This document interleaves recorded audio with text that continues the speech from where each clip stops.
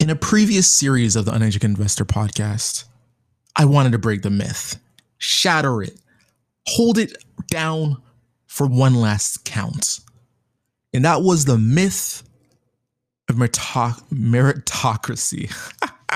Man, I butchered that word. The myth of it, the illusion that plagued our society for years. You see, as an investor, we have to live in the real world because our investments don't care about our feelings, right? It's all about what gets the best return for our buck. And keeping that realist mindset, one of the things that I was always fascinated by is why people really attribute meritocracy to a lot of things. It doesn't really exist in sports. It doesn't really exist in most high performance positions, honestly. One of the best examples is when you think of the role of the most important roles in our society, right? What comes to your mind? The president? Well, I mean, the president literally doesn't get his job because of all of his accomplishments. He's not the most accomplished person that gets that job. It's typically the person that's the best politician, the person that has the most powerful connections. That's how you get that role, right? Similarly, and what's another super important role in our society? Well, you guessed it, the CEOs. And another thing I pointed out, just straight facts, is why are so many CEOs over the height of 6'2"? I mean, that's 4% of the male population. Why are so many CEOs over the height of 6 foot? I mean, not even 20% of guys are 6 feet or taller. Matter of fact, let's see how much there is. How many guys over 6 foot tall? There's only 14% of men worldwide that are over 6 foot tall, but it makes up around 50% of CEOs. Literally, 30% of CEOs are 6'2" or taller. The stats are so egregious that there is no way that this can be happen statistically without some sort of bias infiltrating and without any good psychological or good academic papers or articles connecting the link between height and smartness or height and overperformance. We can only suggest, it only leaves the answer left of that maybe we appoint positions based on more than just meritocracy. Why do I bring that up? In a world where customers are getting more hyper-focused on where their dollars are going, where literally investors are coordinating buying efforts on Reddit around GameStop, or like Wall Street Bets has put this on full display for the whole public to see. One of the key areas that's really going to impact a lot of investing dollars from residents, from retail traders, and even think about pension funds that are backed by, or pension funds for school teachers, one of the biggest ones, for police workers, one of the biggest ones, pension funds for any of these normal Fortune 500 companies. One of the biggest questions that's going to basically put people's investing dollars to work, or that's going to allocate a lot of people's investing dollars coming up in the near future, one of the biggest questions is, how diverse is your board? How diverse is your company? We still live in a world where people are starting to realize that when it comes to actually making your money, a lot of things matter. Me, as someone who's been relatively broke most of my life, and really just the past 5 years have actually started earning legit money that I have to spend, One of the things that I really noticed this past year after making, my net worth jumping over 100K is I really started paying attention to where my money's going. The higher amount of discretionary income, the more conscious I was of how I was actually spending my money. All of a sudden, I'm tipping way more. 15 to 20% is the minimum. I'm buying paper straws over plastic because I care about the environment all of a sudden. I'm actually, I was going to say, flirting with the idea of eating vegan at least once a week. And I'm more open to eating out at local businesses because I know that's going directly back into my economy. And there is another thing. We've seen with the protests of George Floyd absolutely erupt around the country. More and more people, particularly people of color and other people as well, are looking at putting their dollars into places that help and affect and impact in positive ways Black communities. We've seen it. We've asked ourselves the questions. And a lot of conclusions have been made that a lot of the struggles within the Black community is firstly an economic one. They just didn't have the resources coming up. And it's permeating throughout society by setting all of these different areas where minorities or people of color are looked at as less than in some situations.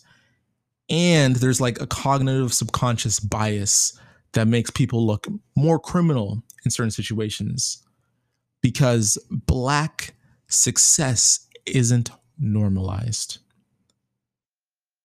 One of the movements that I see coming very easy, if you're in a corporation, you've seen it coming, it's in the whispers, but now it's going to be on full edge and full demand, is the push to normalize Black success and Black excellence. You see, right now, Black people make up 13% of the population of the US. But if I was to ask you a question, how much of those Black people are on corporate boards of the S&P 500, of the Fortune 500 companies? How much Black people are on those boards? What would you say? What percentage would you give? Would you give 20%? Probably not. They're not even that much of the population. 13%? Probably not. I mean, have you seen board members? 5%? We're starting to come to questions and ask ourselves, back to that question of what does it mean when we talk about meritocracy? If the very people who our products are being sold to aren't actually represented within our decision-making strategy meetings. You see, the boards of companies have lots and lots of power. They literally choose the CEO of the company. Like, it doesn't get more powerful than that. The board of directors, right? A lot of checks and balances go through them. They approve a lot of different things.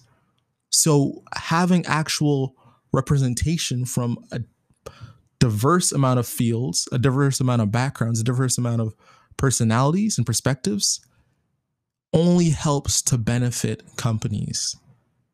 Matter of fact, a lot of studies out there that diversity just in decision-making alone in general has been proven to impact actual progress and decisions and results.